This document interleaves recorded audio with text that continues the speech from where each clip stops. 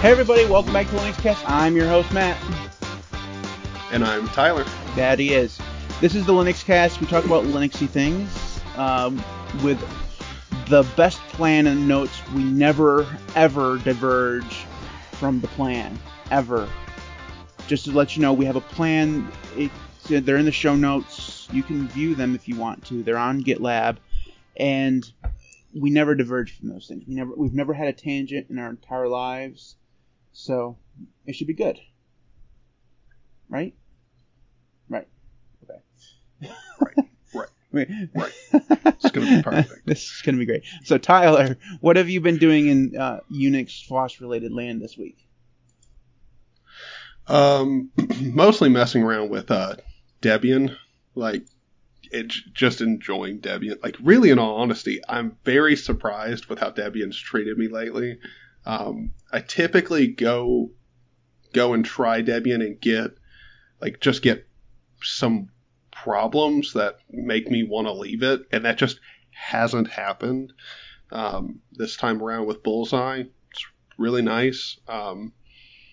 Adding backports to get a newer Linux kernel, more up-to-date 0AD build. Everything has just been really easy with Debian. And obviously, it's Debian, so I don't really have to worry about getting an update that's just going to, break a whole bunch of shit just immediately. Or really ever. Or have to worry about programs just, changing, pretty much at all. Okay. There's only worthwhile updates, every 3 months. So let me ask you a question. How have you been dealing with some of the programming languages being older? So the versions of Python and stuff in there that Debian gives you in the regular repositories at least are pretty old. So do you have scripts and stuff that require certain versions of Python or anything like that? 'Cause that's the problem that I always ran into. Mm-mm. No, I haven't had any problems like that.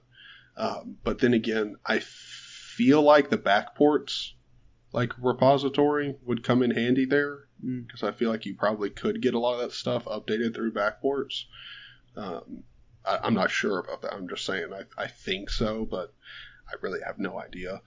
But yeah, for me personally, I haven't had any problems with using Debian this time around, which is really nice. And I've also been using Fish more. So I really didn't expect to like Fish as much as I did. I've seen other people play around with it. I've seen plenty of videos on Fish, but never really given it a good try myself. I think I installed it before and used it for 5 minutes. I checked it out, but didn't really seem interested in it. But was talking with a few of the guys over on Discord and decided to install it and try it, and it was really good. It's a really good shell. Obviously I would never make it the system default shell, nor do I want to start scripting in Fish or whatever. I just couldn't care about that. But as the shell that I actually interact with myself, very much like it. It's very nice. But that's what I've been up to. What Cool. about you, man? What you been up to? Before I jump into mine, just if you're watching this or listening to this, I apologize for the fan noise. I'm watching the meter on OBS just jump up every time a blast of air hits it. So I can only imagine what that sounds like. I do apologize for that, but it's really freaking hot, so I can't turn it. I could probably turn it a different direction, but it's okay. Anyways, I just want to apologize for that. So I've been messing around with Polybar, and I've created a couple new Polybar configurations with power line symbols and stuff like that. So I learned how to do that on stream the other night. That was a lot of fun, and I'm thinking about going through and just creating a whole bunch of those, because that sounds like something fun to do. Also, I've been considering changing my main distro. So I've been using Arco for a long time, and it's good. It's been good to me, right? I've been here for months, and it's very stable, but they've been changing a lot of stuff. They've been changing a lot of their tools and stuff, and it's just maybe I'm just old, but I don't like change anymore. But I don't like some of the changes that they've been making. So I've been thinking about either going to Vanilla Arch or, and I've had people question my sanity, but I've been thinking about actually trying out Gentoo again on my main system. Like, I've been thinking about it. Holy shit. I know. Did you really just say that? I did. I could totally see this from like 30 other people in my Discord. But I would not expect you to be like, yeah, I've been heavily considering Gentoo. First of all, I blame Scott. Because he switched, he installed Gentoo the other day. I was like, oh, this kind of looks like fun again. So I'm thinking about doing it. So I blame him. But also the changes with Arco just makes me think that I want to find something different.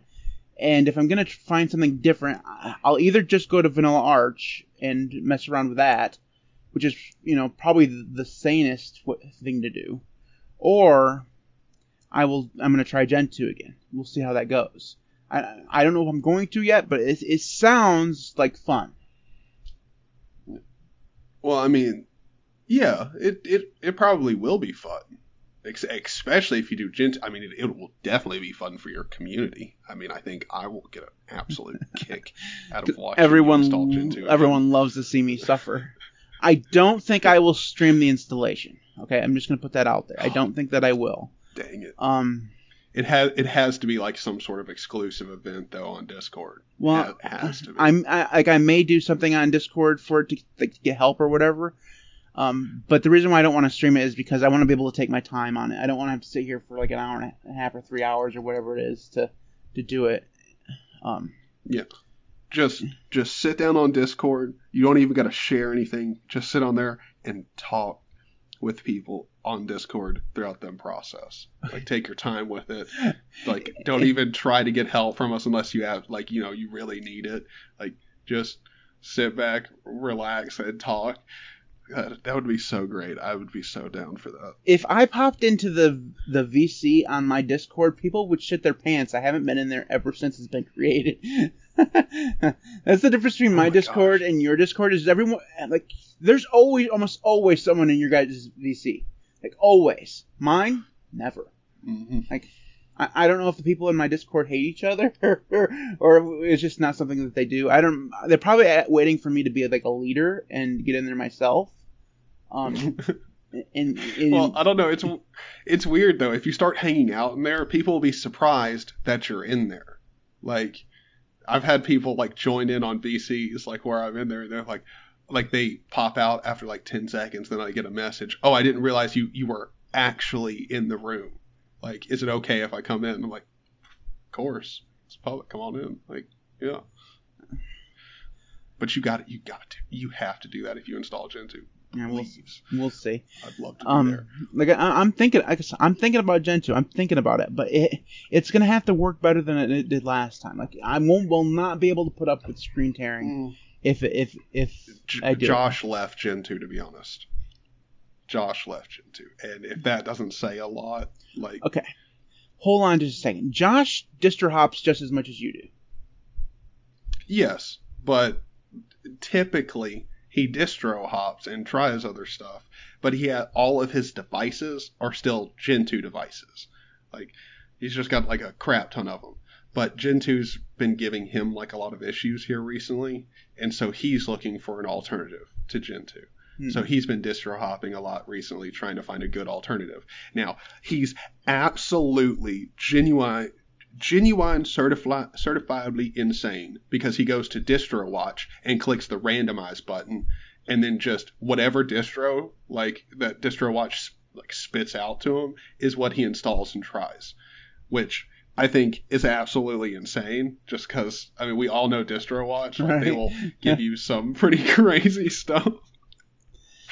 And so, yeah, he's been doing that. Well, he is crazy. I probably wouldn't do that. But, although I did hit that randomize button the other day to see if I could find something to make a video on. It gave me Pop! OS. I was like, that's not random. if you hit the random button, you expect to have something that's like, rare and stuff like that, right? But no, it gave me Pop! OS. I love how you're clicking it and you're getting stuff like Pop OS, and then Josh clicks it and gets stuff like Open Mandriva. Like, I love it. Well, luck of the draw, I guess. All right, moving on to the contact information. If you want to get in contact with us, you can do so. You can find all of our information at linuxcast.org, including blog posts and all the most recent episodes. I do try to keep that updated. I'm not always good at it, but I try. Anyways, linuxcast.org. You can support us on Patreon at patreon.com/linuxcast. You can subscribe to Zany, who goes by... You can subscribe to Tyler, who goes by Zany. I was going to say it the other way. You can subscribe to Tyler, who goes by Zany online. Just screw that. Flip it around. Anyways, you can subscribe to Tyler's channel. It's youtube.com/ZanyOG. He's also on Odyssey and Discord and all that stuff. There is a store that you can go find merch at if you're interested in finding some merch. You should definitely go check that out. You can also subscribe to the LinuxCast on YouTube at youtube.com/LinuxCast. All the links and stuff like that, if you want to find any of this contact information, you can find all that stuff at the linuxcast.org/contact. That was a pretty good contact information little section. I didn't stumble too many times, which is good. So, moving on to the next section. Now, every single week, Tyler, you and I, we scour the internet for the most amazing and breaking news that could possibly be found in the FOSS world. And you can't find this news anywhere else, of course. We're the first to cover it. It's exclusive. So you definitely should tune in for all of your breaking news to the LinuxCast. You should definitely do that. So, Tyler, what was your news item of the week? Oh, a fantastic little article here about Alma Linux. I had never heard of this distribution at all until I saw this, but it's actually pretty neat. It's one of those Linux that's trying to fill the shoes of CentOS now that it's gone. So it's based off of Red Hat Enterprise Linux 9, so RHEL 9, and it's pretty cool. So like for especially people who are like really big on CentOS, this is really supposed to, fill the shoes and be what CentOS was. And kind of like it really, in all honesty, yeah, there's a whole bunch of info in the article here about, all the support that it's got and different features and all that stuff. But really, in all honesty, what caught my attention the most is like right at the bottom. There's those who want to migrate from CentOS Linux or RHEL to Alma Linux can use the Elevate project, an open source initiative designed to assist users in performing migrations between different RHEL Linux-based distributions. More details can be found here, which is really cool. There's actually a project for just helping you migrate straight over from either CentOS or RHEL. So, very cool. And I haven't checked out Alma Linux, but I had never heard of it before, and it seems pretty interesting. I just wanted to highlight it, just in case anybody else hadn't heard of it and is interested in something that is kind of meant to replace CentOS. So I've been asked to do a video about CentOS and Alma and Rocky Linux, but I haven't got to it yet. So that's something that I'll be looking forward to. But that tool that could migrate you between different Red Hat-based Linux distributions, there needs to be something like that for Ubuntu. Wouldn't that be so? Or Debian? Oh my gosh. So if you run this tool, you can navigate between Ubuntu, Linux Mint, whatever. And same thing with Arch. Like if you wanted to, let's just say you wanted to use, you install Arch, you run this tool, you can navigate to Arco, Garuda, Manjaro, whatever. That'd be I want to say that that should definitely be a thing, but then when I think about it, there's for both Arch and something like Ubuntu, there is so many different derivatives that do so many different things. It would be hard to get to a point where you have support for all of them. Well, you could definitely support quite a few.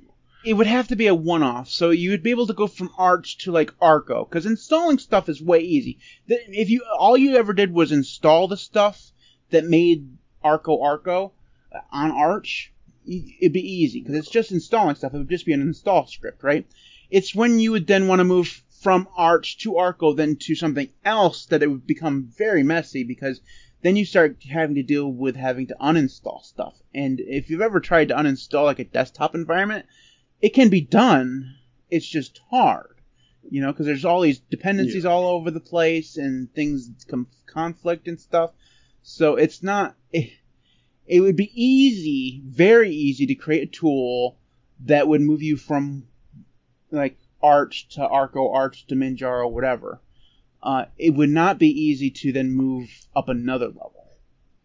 No. And I don't think. Obviously, some of the people in chat, like I hope everybody listening understands. You can definitely do it for moving between all these different districts. It's definitely doable.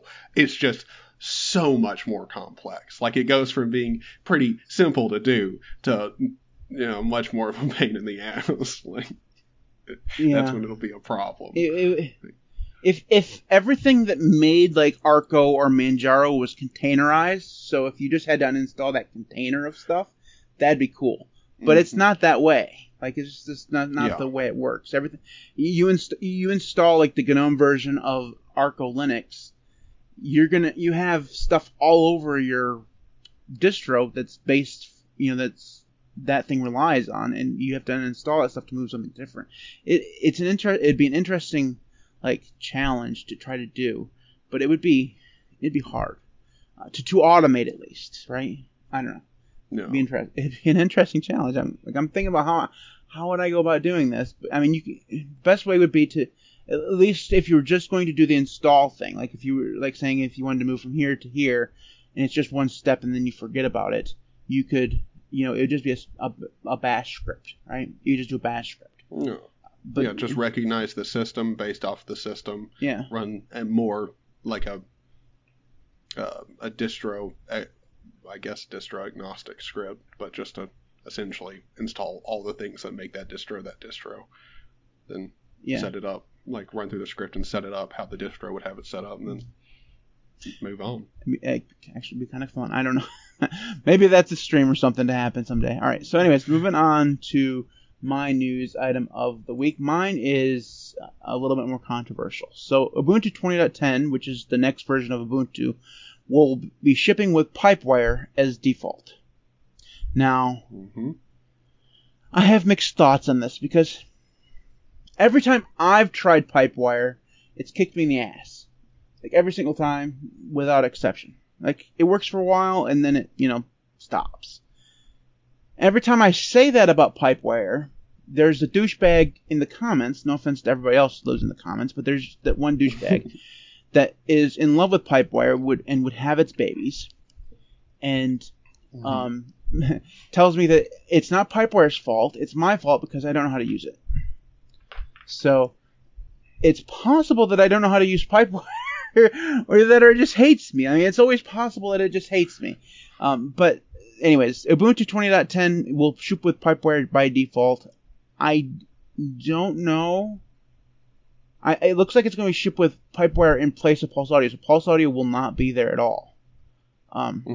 So that it'll be interesting to see how that goes, because Ubuntu is a really big freaking distro, right? And if it goes about as well as their first switch to Wayland did back in 2017, yeah. I don't think it'll be that bad. If we're being honest, I think it'll probably go like, this is the thing about Pipewire is I don't like the fact that we're moving it to the default for more advanced users, but for people with very basic use cases with audio where you're just going to be playing videos in a browser, you might occasionally hop on a Zoom call, like, or, a Jitsi Meet call, like, whatever.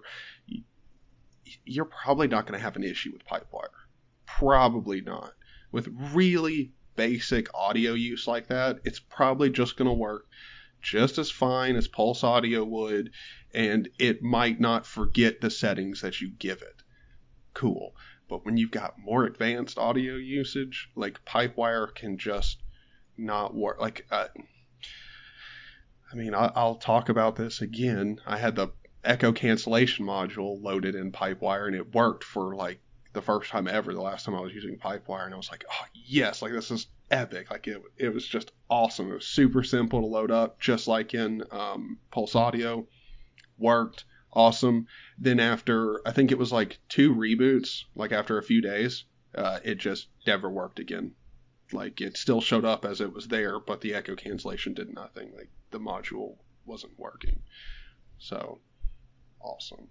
But yeah, I mean, it's Pipewire. Like it's good for basic use case. I think Ubuntu will be fine with it, but for those of us who like to do like content creation and stuff like that, no. Yeah, I have a feeling that most of my problems were actually with, like, because I think that in order to get, so the problem that I had whenever I'm on Pipewire, and this has happened to me 3 times now, is that somewhere along the line, the audio streams get mixed up. So sometimes my inputs become outputs, and my outputs become inputs, right? And the thing is that there's a tool that allows you, that's similar to Jack, that allows you to like route where your inputs and outputs go.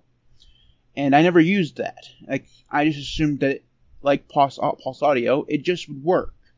You know, I don't have like a super crazy audio setup. I have an audio interface and, you know, a DAC. Those are the 2 things that I have. So I have an input and an output. That's all there is. Now, I think that the problem comes in is that the audio interface has a like an input on it as well, and so, or an output on it as well. So because you can like monitor headphones with it, but I don't use that. Mm-hmm. So it's maybe that was what was causing the problems, but I don't know. It just seems like every time I'd use it, it goes wrong. But hopefully this will end up working okay.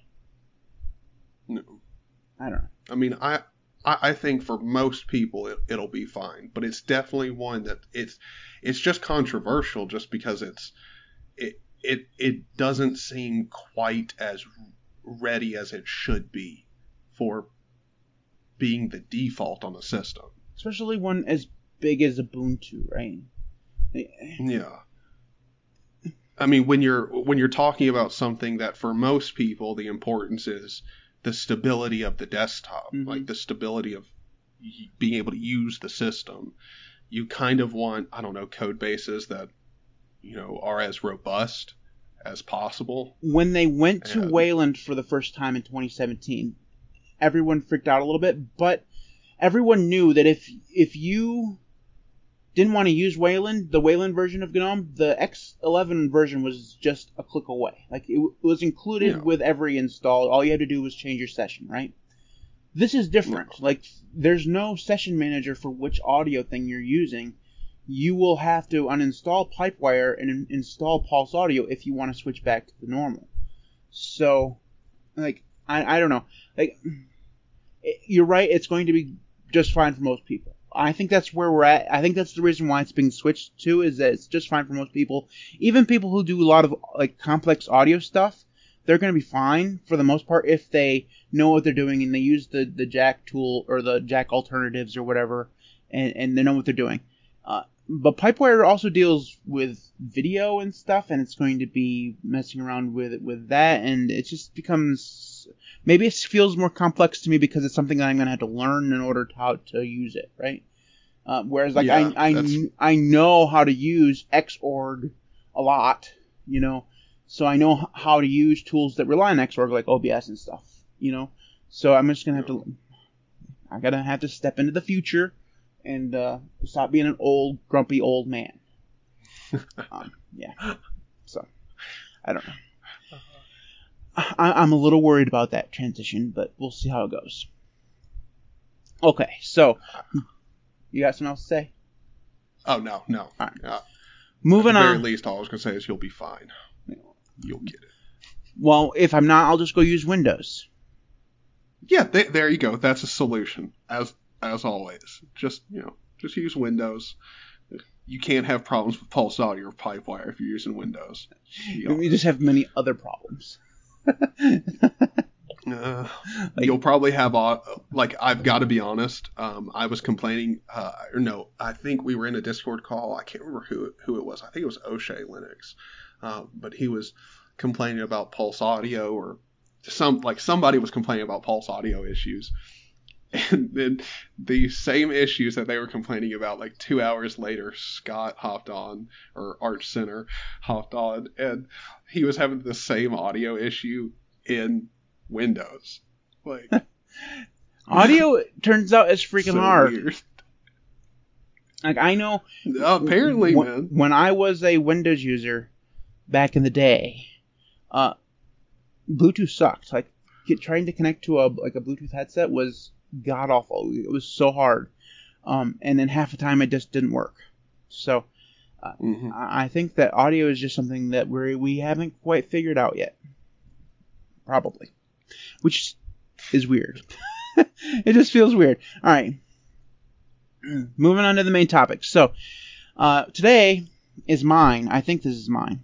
I think we've lost track of who does what, by the way, in terms of the topics, because we have extra topics in there and we've forgotten who did what, but it doesn't matter. In the grand scheme of things, it really doesn't matter. But anyways, the main topic for today is best window manager for beginners. So when I'm talking about window manager, I don't necessarily mean tiling window manager, but it could be that way. Tyler, what do you think the best window manager for beginners actually is? See, this is such a loaded question, because you kind of need to know who the beginner is and what the definition of beginner is. Let's assume that this person knows how to install Arch Linux. Let's just say.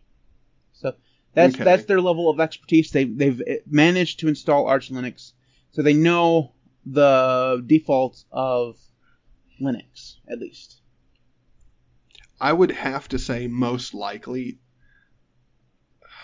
it's going to be between, and this is coming from someone who doesn't even use the first one that I'm going to say. I really haven't used it in forever.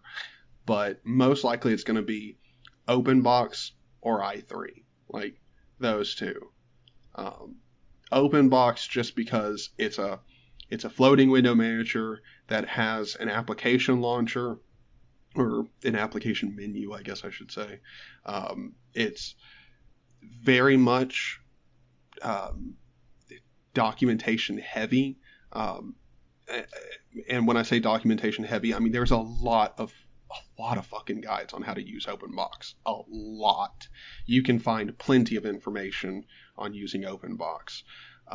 And same thing with i3. They're just kind of different. i3 is obviously a manual tiler, but there's a lot of documentation for them, and they're both pretty easy to configure. But yeah, I think those would be my two main best for beginners. And the reason is just they're simple to configure, and their documentation really heavy. Fantastic documentation. Okay, so I have 3 answers to this, because why would I limit myself just to one? So my first answer is i3, which is for the same reasons as you. Not only is it easy to configure and there's a lot of documentation, but once you get into the meat and potatoes of it, there's just so much you can do for it. Now, DT yesterday in his video where he did his tier list for the best window managers, he put i3 in the meh category, which just what? And first of all, he did so for 2 reasons. One, because their default key bindings for moving stuff around is JKL : which is a little weird, but yes, they do that. But again, everyone has to change their key bindings. That's just a thing you do in every single window manager. So it was a weird, kind of stupid reason to ding it. But another reason was because it has a user friendly syntax for their configuration file. So it has defined limits to what you can actually do with that syntax. If the syntax to do what you want to do doesn't exist, you can't do it. I took umbrage with that because in the configuration file you can execute a bash script. Therefore, you can do pretty much whatever you want. If you wanted to do something with XDo tools or something like that i3 couldn't do, you could do that. Also, similar to BSPWM, i3 has an external tool. So if on BSPWM, if you're not, I mean, you're familiar, Tyler, but everybody else, but it has a tool called BSPC. Everything that BSPWM does is through BSPC, managing windows, pre-selection, everything, right? i3 has something similar. It's called i3-MSG. Does the same kind of stuff. There are obviously some things that it doesn't do. So things like rules and key bindings and stuff like that, you can't do with i3-MSG. That has to be set through some other mechanism. But you could use something like SXHKD. If you wanted to do that, that would, whatever. So that would. This turned into me bitching about DT's video, but real fast. But to come back to the point, i3 is fantastic because you can do literally anything, and just like you could do, I mean, there are very few window managers out there where they like literally limit you into what you can do.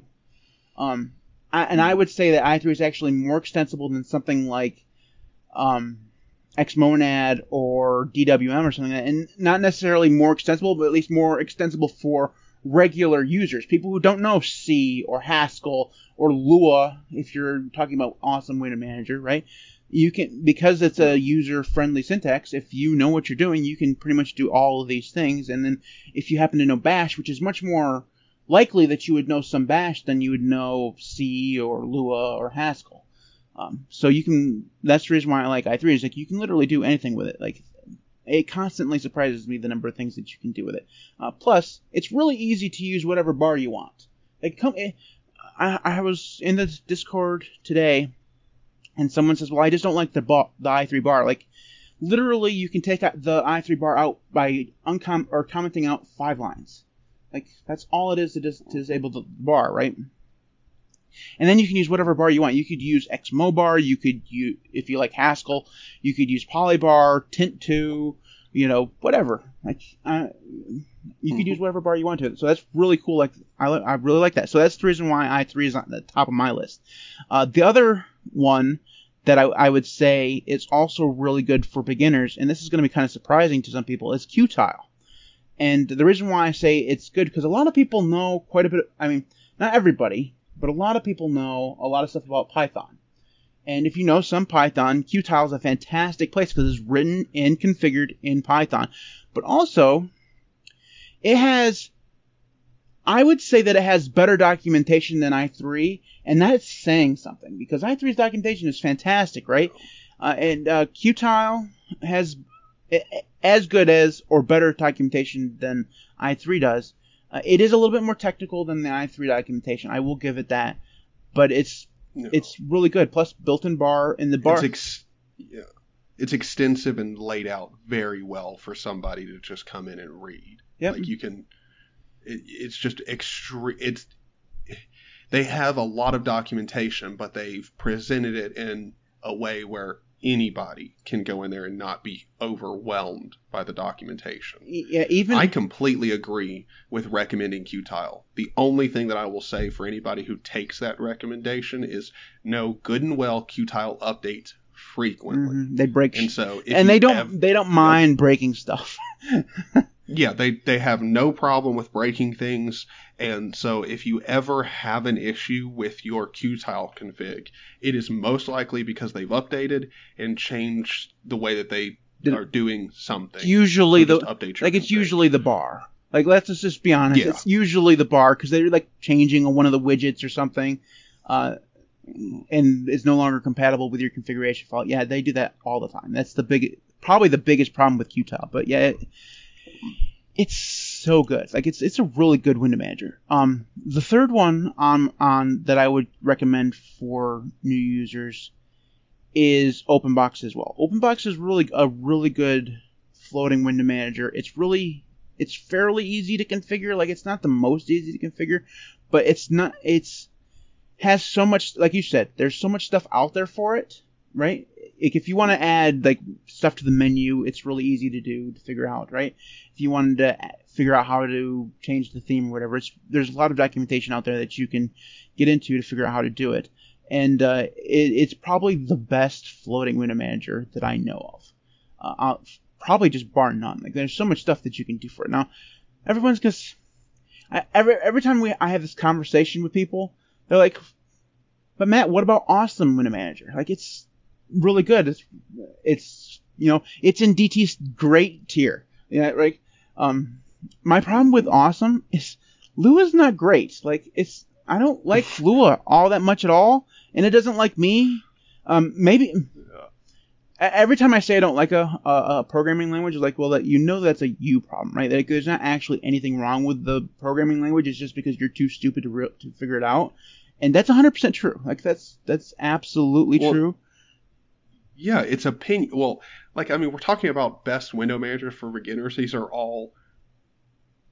all opinion. Yeah. Like, it's not like this is objective fact and truth. Like, no. I mean, I'm pretty sure we all know the beginner who's like, yeah, so I started out in Ubuntu, and then I just decided I'd go Gentoo and BSPWM, XXHKD, and, like, did all of the, like, just all of the complex route as their first dive in to anything complex about Linux, and they had a great time.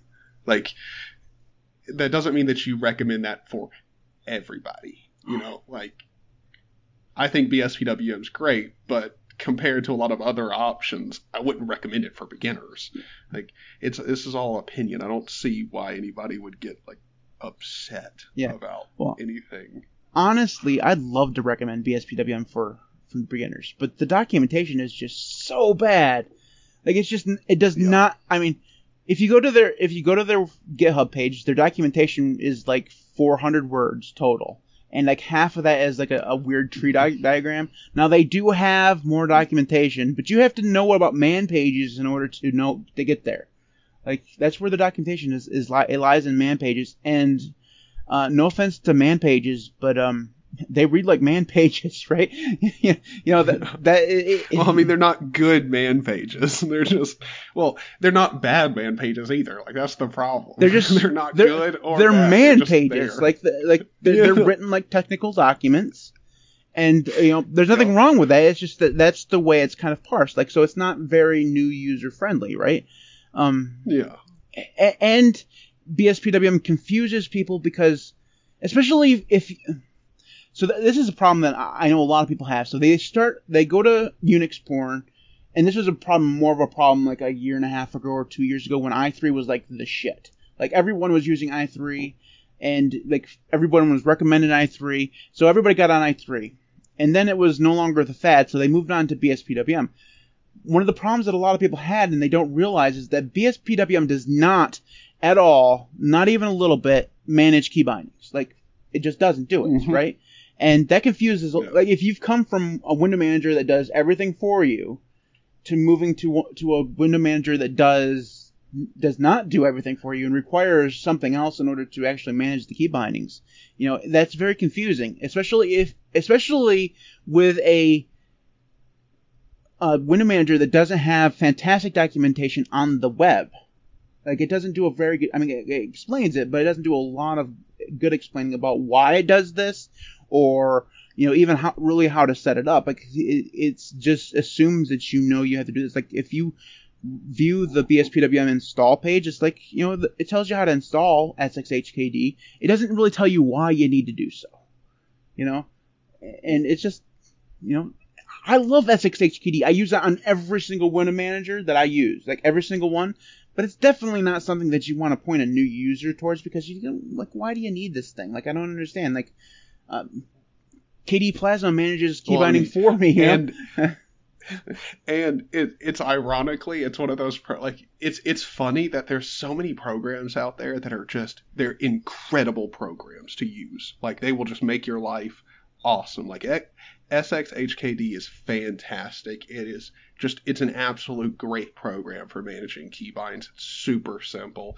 Like, there's so many of these programs that are great, but that have names that if I wanted to recommend it to you or us have a conversation about it, it's a pain to say the freaking name. And most likely you're going to get it wrong. Like, I have to watch myself every time I say it. SXHKD. It doesn't roll off the tongue. So that it's just so annoying. Did you see that video that somebody did? They put together like a mashup of me, DT, Luke Smith, Brody, all trying to say SXHKD to like a rap song or something. It was utter hilarity. It was so much fun. But yeah. The Linux community is great. The Linux developer community is fantastic, but they can't name shit. like No. the SXIV, NCMPCPP, like what kind of like you weren't even smoking the good stuff at that point, okay? Like whatever you had was definitely laced with the not good stuff. Like, you make a great program, and then you're like, how can we make it so complicated that no one will want to say it? Like, stop. Like, just name your stuff. Like, come on. Word of mouth is really important, but if you can't remember the order of the letters that you used, it's like creating a really complicated password to get into your computer and not remembering what it was. You know what I mean? Oh man, NCMPCPP. I think I've memorized the letters, but I could be mixing them up. SX. See, that's the problem. Even when you think you know it, you're wrong. Well, or possibly. That's why I've got, every time I mention that on the channel, like in a video, I go, well, NCMPCPP or whatever it's called. Or whatever it's called. Like, I know I might have gotten it wrong. Don't at me. I don't care that much, because obviously if I did care, I would sit here and remember NCMPCPP, NCMCMP, fuck off. You know, you just can't. Okay, here's the funniest thing in the world right now is that somebody said NCMPCPP and YouTube hid the comments. That's so good. That's great. Oh, YouTube, you're awesome. Oh God. All right. So let's carry this on just a little further. Just what is, Tyler, your favorite window manager now? Like, I know at one point I know at one point it was DWM. Is it still DWM? No, it's BSPWM. It's so nice. Like, and it's really not. It's not that it's because it doesn't have more features than other window managers. Like, it's just really the reason I like it is it's got extremely great default settings for tile. Like, I don't have to add other tiling layouts or any shit. I think you could. I don't know. I don't even have to mess around with it. It's just the default one is great. Overall, the way in which it works is just nice. And it's just a window manager. Like, that's it. It's just a window manager. So, do you use pre-selection a lot? No, I never use it. Like, never. That's the selling point of BSPWM, and you never use it. I'm exactly the same way. No. Like BSPWM is fantastic, but it's a manual tiling window manager, and you wouldn't know it. Like, yeah, it's basically a dynamic tiling window manager, but it's actually not. It's actually a manual, but you're supposed to use that pre-selection, and I never remembered that it's there, like, ever. Yeah, like it's a manual tiler that's optionally manual. Yeah, it's really weird. It's a little weird. Yeah. It's good. It's really good. Like, CWM, like someone said CWM in the comments or in chat, and I really like the Calm Window Manager. The Calm Window Manager is nice, but I don't know, the floating aspect of it just got annoying after a while. Like, I do really enjoy just dynamic tilers that take care of window management for me and everything, and then occasionally I'll have a floating window, like occasionally. So really, in all honesty, like, I prefer the dynamic tiling, but once you go both of those are good. Once you go to a tiling window manager, you never go back. I mean, like, unless you absolutely have to. For me, I go back, but I typically don't stay. But in a you floating don't window go back manager and for be a while. happy about it. I can. You're weird. You're using Windows right now. I cannot take you seriously. I almost made it the whole episode without saying anything about this man using Windows, but he's using Windows, and I just can't keep it in anymore. Why is he using Windows? This is the Linux cast. God. I'm done with this. All right, look. I'm using Windows. For everybody who's watching, I'm using Windows. I've got an interview when I get back. I'm going to help Art Center move. So when I get back, I've got an interview a couple days after I get back, and it's for a position doing stuff in Unreal Engine 5 and Unity and like VR and kind of like set design and stuff for video production. So I kind of, have to. Oh, Art Center in chat is like disgusting. Be quiet. He's running Windows. He's running Windows. No, get out of here. For those of you who are just listening to that load of utter garbage, if all you heard was excuses, yeah, that's what I heard too. Okay, so my favorite tiling window manager is actually i3 now. I've been trying other window managers again. Like I went back to DWM for a little while, and this is gonna be just so matte of me. But I mean, this is gonna be the most matte thing I've ever said. But I love the fact that i3 lets me have as many workspaces as possible, and I can create key bindings for every single workspace that I have. And there are only a couple other window managers that will allow you to do that. One of them being Herbst Loft. BSPWM would too, actually, because you can use XXHTD to do it. But the point is that outside of just that, I have my setup so tuned in now on i3. It's so hard for me to go to something else. Like I used Qtile the other day, and I just got done recommending Qtile. Like it's so good. Like the documentation is good. The bar is fantastic. But I went and used Qtile for like a day, and I was like, I miss i3. Like I had to go back, So i3 apparently is my window manager now. Like I can't seem to leave it behind. Qtile is great, just definitely not for you, because there's no way. Only 9 Qtile and the way it, the Qtile and the way it does workspaces will just never work for you. I have been told by one of my frequent commenters that you can use more than 9 workspaces on Qtile. You can. They even gave me the code to do it. I never did get that implemented, but the point stands is that I'm, I seem to have come to the point where i3 is just my window manager. It's where I'm at.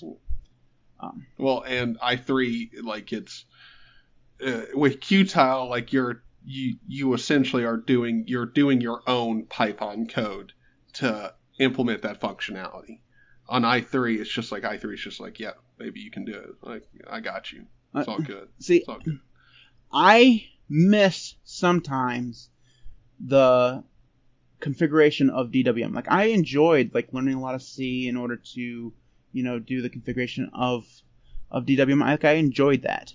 But there are a couple things about DWM that just make it unusable for me. One is that the bar is not as extensible as something like Polybar or something like that. Like you can, but it's really freaking hard. And you can don't at me. I know you can use Polybar in DWM, but it's a pain in the ass. Like it's not like if you use other patches, getting Polybar to actually run on DWM is not easy. Like you can be done, but it's just not.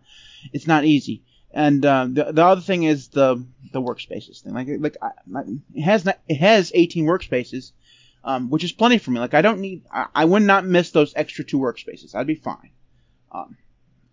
I'd brood for a couple days, but I'd get over it. but it seems to be impossible in DWM to set key bindings for workspaces on both monitors. So you can't have dedicated key bindings for each workspace. And I rely on that now all the time. Like moving away from that is just something that I've found impossible to do. So I don't know. Anyways, that's my favorite is i3, and you said BSPWM. BSPWM is really good. I just feel guilty not using its main feature. You know what I mean? Like, I feel like I'm not using... Without using pre-selection, it makes me feel like, why am I bothering using this thing? Right? I don't know why I feel that way. For me, I don't feel that way because I'm just... I like it too much, and I just don't... I feel like that's functionality that's built in there just because it is a window manager. And I think it's one of those things where I appreciate the feature being there for BSPWM because there's plenty of people that prefer manual tilers. I'm just not one of those people. That's kind of the way Which I think is utter hilarity. But we have to be careful. We've been talking about window managers, like tiling and non-tiling window managers for a minute now.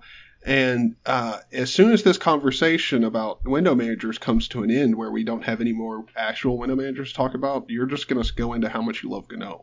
And we just, I just want to be careful there. Who here, between the two of us, right now is using Windows? Raise your hand. Raise your hand. Go on. You can do it. You raise your hand. Raise your hand. Yeah, that guy right there. I'm using Windows. Yeah, okay? I'm the one that's going to go use GNOME. No, I don't think so. He's the traitor here, you know. No.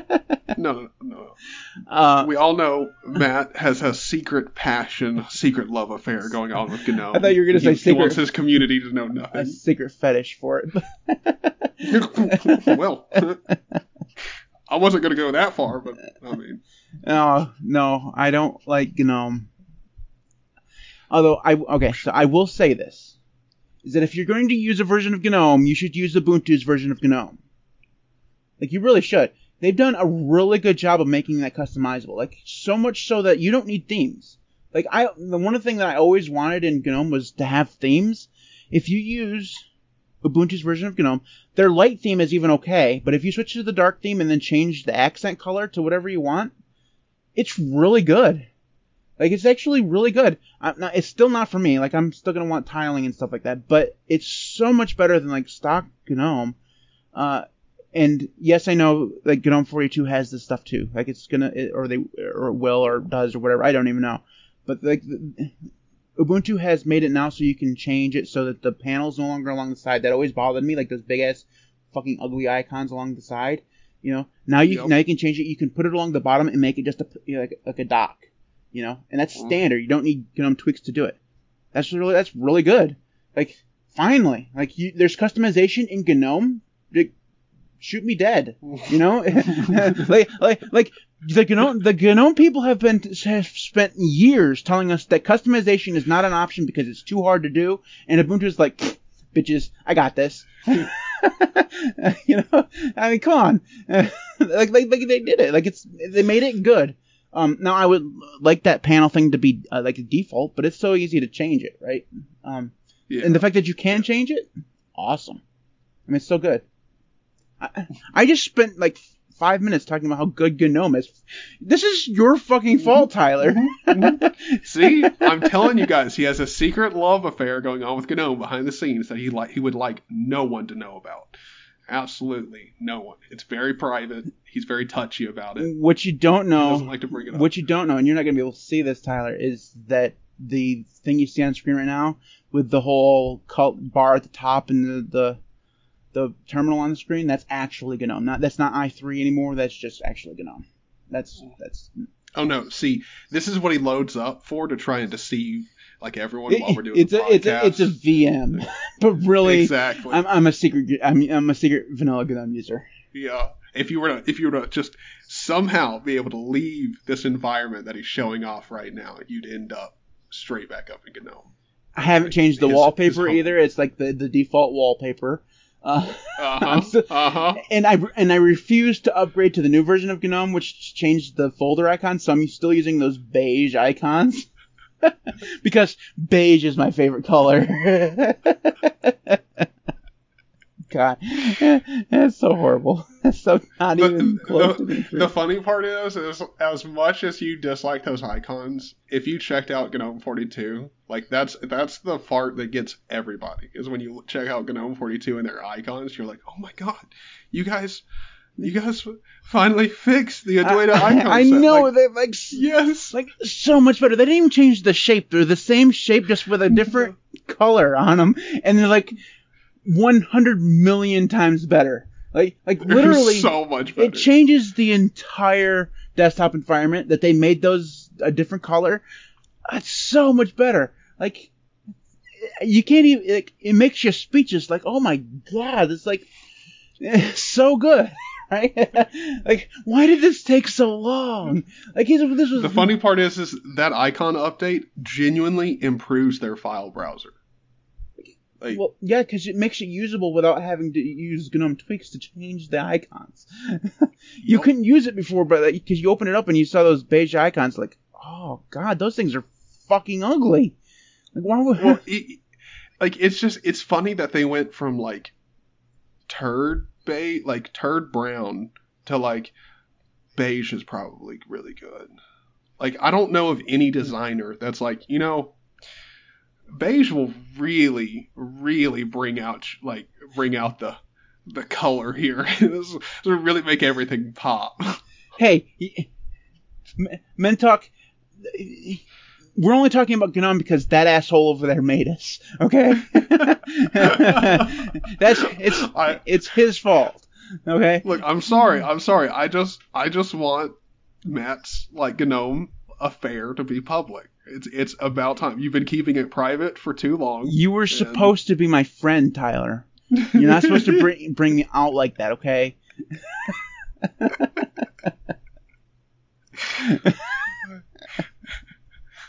Well, so since we have like divulged a lot away from the actual like window manager part of the talk, we pretty much, for everyone who ended up coming in late to the podcast or doesn't remember, we both agreed that window managers for beginners, OpenBox and i3 is probably the two best recommendations for new users, right?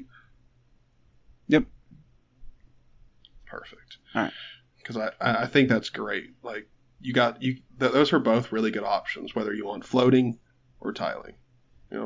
Yeah, they're really good. So for those of you, okay, so before we move on to the last bit, I want everyone who has never tried a tiling window manager before to go try one. I think, like, I know it's not for everybody. Like, tiling window managers are definitely not for everybody. That's for sure. But I think that everyone should try one at a certain point in their Linux career. They should give it a try. It doesn't matter which. You're gonna have a really bad experience if your first window manager is Haskell, like in Xmonad. Oh my god! Right? Yeah. If you try Xmonad as your very first one, you probably won't like it unless you already know Haskell. Like if you're a Haskell developer, Xmonad is probably your best friend. But other than that, probably not. But if you try like literally any other one, for the most, like even if you started with something like a rare one like Herbstloff WM or something like that, it'd be fine. It would give you, it has its quirks that aren't the same as everything else, of course, but it would get you there, like get your foot in the door. If you just try one of them. I think that a lot of people have this idea that tiling window managers are just for the nerdiest of nerds, right? And yeah, no, maybe that's true. Like, yes, I like writing my window manager a lot, and that it is a thing that's just for me. But a lot of people like doing it. But that's just something that I like to do. But it's not just because every Unix porn picture has two terminals with a whole bunch of code in it doesn't mean that you have to be a coder to use a tiling window manager. So I really think, like I said, I'm a big proponent of everyone trying it. Like, even if you are like all you do is browse, like in Firefox, it's all you ever do. Use a tiling window manager. You might find yourself enjoying it. No. So at the very least, just give it a try. Yeah. Try everything. But, within reason. Don't just jump off a bridge because everybody else is doing it. Don't try that one. But, window manager is probably a safe try. It's not. Yeah, it's not going to kill you. Yeah. Okay, so moving on to the last thing of the thing that we normally talk about, which is called, God Lord, it's called the thingy of the week. So we have no real name for this, so we just ended up calling it the thingy of the week. We could have called apps of the week or picks of the week or whatever of the week. But we chose Thingy of the Week because it's the thing we just kind of settled on. So, Tyler, your Thingy of the Week. Well, I like the fact that we are both going to do the same class of things. So, for me, Vampire Survivors on Steam, I believe it's released for Mac and Windows, but, obviously it runs fantastically through Proton on Linux. It's like a $3 game, and I've just purchased it, and I'm going to be playing it on stream here eventually, probably today, and I'm extremely excited about it. I've seen people play it. Hex DSL has a video playing it. I think Asmongold's done content on it. Like, there's plenty of dudes on YouTube who have done content on it. It's a really great casual game. Like, I really, really like it. So, yeah, that's my recommendation. Check it out. It's a great game. Okay, so I have two. I know I didn't write this in the show notes, but I have two. So the first one is a game. It's called Kingdoms and Castles, and it is amazing. Like, it is so good. So it is a combination. It's kind of a combination of like Minecraft, Zero AD, and City Skylines. It is. It's a city builder game where also kind of like Civilization too, because you're playing against other like AI characters that will attack your village eventually, right? So it's got the Zero AD thing, right? But also so you build like a palace or whatever, and then you build farms and houses and bridges and roads and stuff like that. I bought it because it was on sale for like $7 or something like that, and it was like $7, like, and it looks cool, so I bought it, and I was like, wow, this thing is really fun. So I ended up playing it for like 4 hours straight, like, and I didn't even realize like by the time 4 hours, 4 hours went by, like, it was really good. That's what I've spent a lot of my time doing this week, is playing that game. It's really good, and it plays really well on Linux. So it does have a Linux native version. So it just was, like I said, it was really, really good. The other one that I would like to recommend, or my other thingy of the week, and I'm going to show this. Unfortunately, Tyler, you're not going to be able to see this, but for those of you who are on screen, you'll see the new keycaps that I have here. And yes, I bought keycaps. Of course. But all right, so these are MA profile keycaps. They are actually pretty cheap, $30 for a whole base set, and they're amazing. They're like so good. The profile's not for everybody, right? Because it's like it's very flat, right? So if you're not into flat keycaps without like the definition of like a cherry profile or something like that, if you're not into that, so these won't be for you. But if you like flat keycaps, they're really good. So they're called MA Profile Laser PBT keycaps. Very, very good name, but they are really good. Like, I'm really enjoying them. Plus the white on black aesthetic of them, really nice. So that curved part about it, I don't know that I'd like that. They're not going to be for everybody, but I saw them, like, well, I'm going to give these a try, and like, man, they're really good. I actually found that I've been typing faster on them. So my speed went from, like, I would usually average between 80 and 90. I've been getting routinely over 100 with these. I don't know why, because the keycaps that I had before were XDA profile, which is completely flat. Like, there's no rounded part of them at all.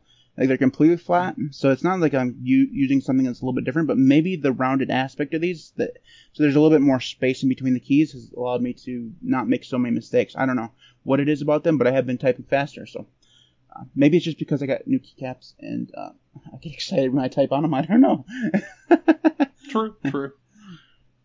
Anyway, so those are the thingies of the week, and we do have all of our thingies of the week in our show notes. So if you want to go to like my GitLab page, you can find all of our previous thingies of the week in the show notes, the completed episodes directory. All those things are there. You can follow us on all of our social media networks and stuff like that. All those links will be at linuxcast.org/contact. You can support me on Patreon at patreon.com/linuxcast. Before I go, I should thank my current patrons. And I'm going to read all these names now. Robert, Sid, Devon, Patrick, Fred, Kramer, Tri-Devil, Antoine, Meglin, Jack Snipeville, Stevie, Sabrina, Lennox, Garrick, Samuel, KB, TGB, Keith, Andy, Uncle Bonnet, Gary, Ross, Mitchell, J-Dog, Carbondale, Jeremy, Sean, Odin, Marnie, Eduardo, Archer, Elliot, Mislaw, Merrick, Camp, Joshua, Peter A. Cruiseville, Dark Bandit 6, Primus, PM, Arlock 1, and Philip. Thanks everybody for watching. We record this live every Thursday around 3 o'clock p.m. Eastern Time. We have a lot of fun with the pre-show and stuff like that. Like today, we talked about how California is on fire. So, really random pre-show thing that will probably scare away a lot of people. But what are we going to do about it? Anyways, so that is, we record live on the LinuxCast, youtube.com/LinuxCast. Join us then. We'll see you next week. Boy.